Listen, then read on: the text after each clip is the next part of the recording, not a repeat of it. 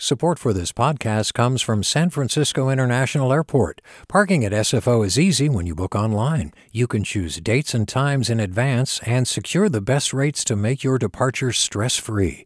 Learn more at flysfo.com/parking. Support for KQED podcasts comes from Star One Credit Union, now offering real-time money movement with Instant Pay. Make transfers and payments instantly between financial institutions, online or through Star One's mobile app. Star One Credit Union, in your best interest. From KQED. For a couple of years now, State Senator Scott Wiener from San Francisco has tried to pass this controversial housing bill, and every time he brought his Senate Bill 50 to lawmakers, it didn't get the votes to pass.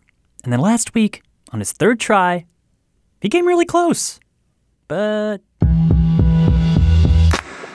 So Wiener was hoping that finally we could turn the tide and challenge the status quo that's dominated state politics for the last 3 decades. We just didn't have it. SB 50 is really the only proposal so far that might have dramatically changed how housing gets built in the state. So why didn't it pass? I'm Devin Katayama. Welcome to The Bay.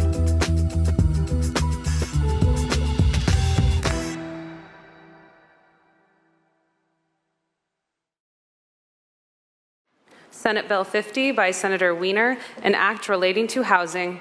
Senator Wiener, the floor is yours. Thank you very much. Wednesday was the big day for Senate Bill 50. Aaron Baldessari is with KQED's Housing Affordability Desk. They brought it to the floor. SB 50 is a thoughtful, meaningful, and serious effort to chip away and ultimately to help solve California's housing crisis, our housing shortage. SB 50 would require cities to allow 4 to 5 story apartment buildings within a half mile of train stations, major bus lines, and so-called job-rich neighborhoods. Because if you can't build where the jobs and the transit are, you're just going to build further and further out. There's some provisions in there to include affordable housing. There's some protections against demolishing existing tenant-occupied buildings. It's an additive bill. It is not about replacing existing communities. We've done that before. SB 50 fundamentally legalizes denser development in places where it hasn't been legalized previously. It's taken us 50 years to dig into this hole. It's going to take us time to dig out. But SB 50 will help plant the seeds so that in the future, our kids and our There was probably 2-3 hours of debate on it, and then it would go through 6 votes. Allen? No. Archuleta? Atkins? Aye. Bates? No. Bell? Aye. Borges? No. Bradford?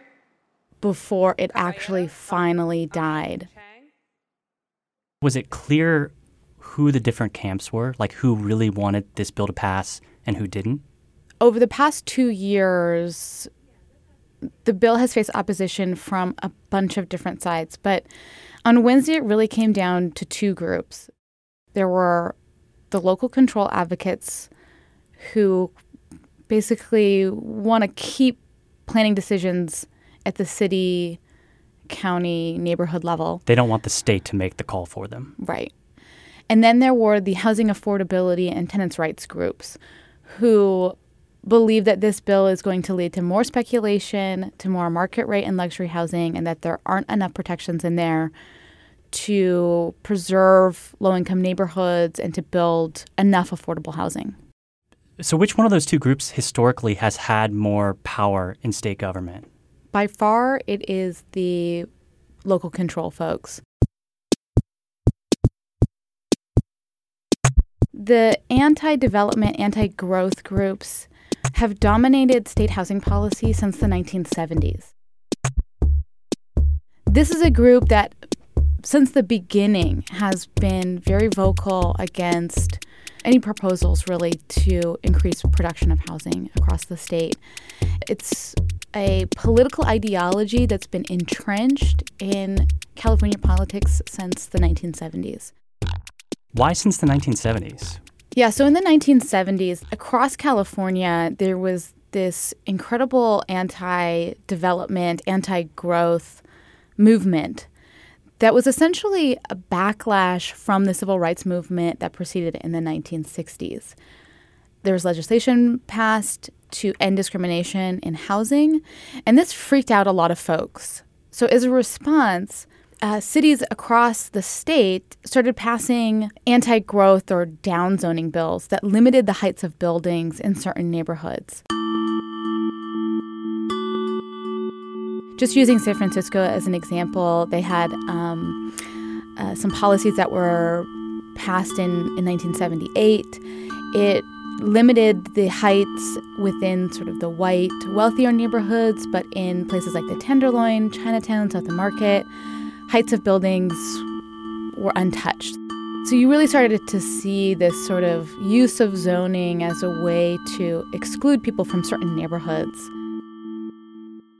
Following that, or around the same time, you also had an environmental movement that was aimed at limiting sprawl and limiting growth. But the California Environmental Quality Act also allowed people to sue against specific developments.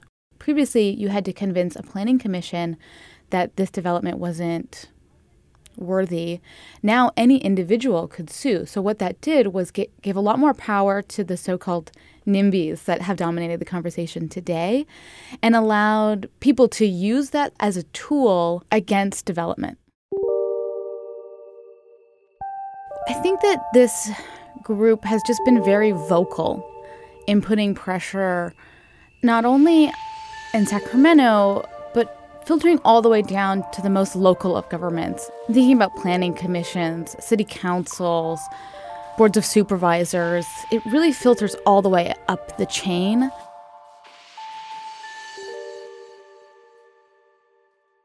You know, I think a lot of people, you think about Berkeley or even Marin, might think of themselves as very liberal, very progressive, very inclusive, and sort of anti-corporations and anti-big developers and big real estate.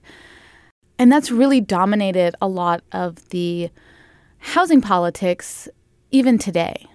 If these so-called local control camps are so against more state control, then how does Senator Scott Wiener, who, introduced this bill, justify the need for more state control over local housing decisions? In comments to reporters after the bill failed, he said, look, every week, we ask city councils and planning commissions to walk a very politically contentious line about approving project by project new housing, and they face opposition all the time. So he was saying, look, why don't we just make it easier for them to say yes to, in his words, do the right thing and approve more housing by saying, look, we're not even going to give you the option of saying no. You have to say yes. In a lot of ways, that's a really radical idea because it challenges the way that housing planning has always been done in California and indeed across the country. And much of the country, it's a local process. Communities that are impacted the most by development get the say in what happens in their communities. And when you say it like that, it sounds very reasonable. The problem is that we haven't built enough housing and that those policies have led us to where we are today, which is that it's always someone else's problem. Okay, so these local control folks were a big reason the bill failed in the Senate. They've had a lot of power in state government for a while, and they still do. But they weren't the only ones who opposed SB 50. There was another camp that sort of represents a complete opposite side of the conversation. And those are people who've historically been screwed over by the government's decisions around housing. People of color and low-income folks. They were represented by affordable housing and tenants' rights groups. You would think that affordability advocates would want to see some of the dismantling of that exclusionary zoning. But on the other hand, state-led policies in the name of progress have often been used to tear apart Black and brown neighborhoods, urban renewal. And we're going to stay here at Hunters Point until you decide to give us some decent housing here for these people who are already here to live in. BART coming in. Most of the homes and businesses in this area will have to be destroyed to make room for progress. and the push of progress is not always gentle. Highways being built, those are all things that have, served to destroy a lot of Black and brown neighborhoods in the Bay Area. Affordable housing! We all want affordable housing. And so I think it's right for those affordability groups and tenants' rights groups to be very skeptical of a top-down approach without them seeing assurances that it will actually build the type of affordable housing that will ensure that low-income people can stay in the Bay Area. What we've seen from the market already is that it has no problem building market rate and luxury housing. An analysis of housing that's already been built in the Bay Area demonstrated that we've built, our more than enough market rate and luxury housing, but what we haven't built is low income and moderate income housing.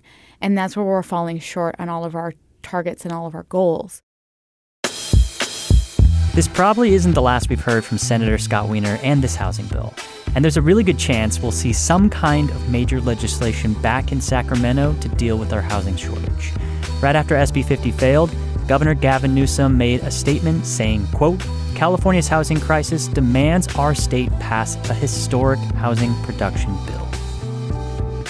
Aaron Baldessari is with KQED's Housing Affordability Desk. The Bay is produced by Erica Cruz Guevara and editor Alan Montecillo. KQED's leadership team includes Julie Kane, Vinnie Tong, Ethan Lindsay, and Holly Kernan. I'm Devin Katayama. That's it for The Bay. We will talk to you next time. Hey, I'm Brian Stelter, and I hope you'll join me on Inside the Hive from Vanity Fair. Every Thursday, I'm getting the inside take from the best reporters in the country on what figures like Elon Musk, Donald Trump, Kevin McCarthy, and Marjorie Taylor Greene are doing. I think she wants to make things happen. She wants to get legislation passed. She made clear to me that she wants to have a president who upholds Christian values. She embraces the term Christian nationalist. That's Inside the Hive from Vanity Fair. Available wherever you get your podcasts. Hi, I'm Tyler Foggett. Join me and my colleagues as we go beyond the headlines and deepen your understanding of the forces shaping our world today on The Political Scene, a newly updated podcast from The New Yorker. With episodes 3 times each week, The Political Scene accesses the sharpest minds in politics for insight and analysis about everything, from abortion rights to the war in Ukraine. Make sure you're following The Political Scene, available now wherever you get your podcasts.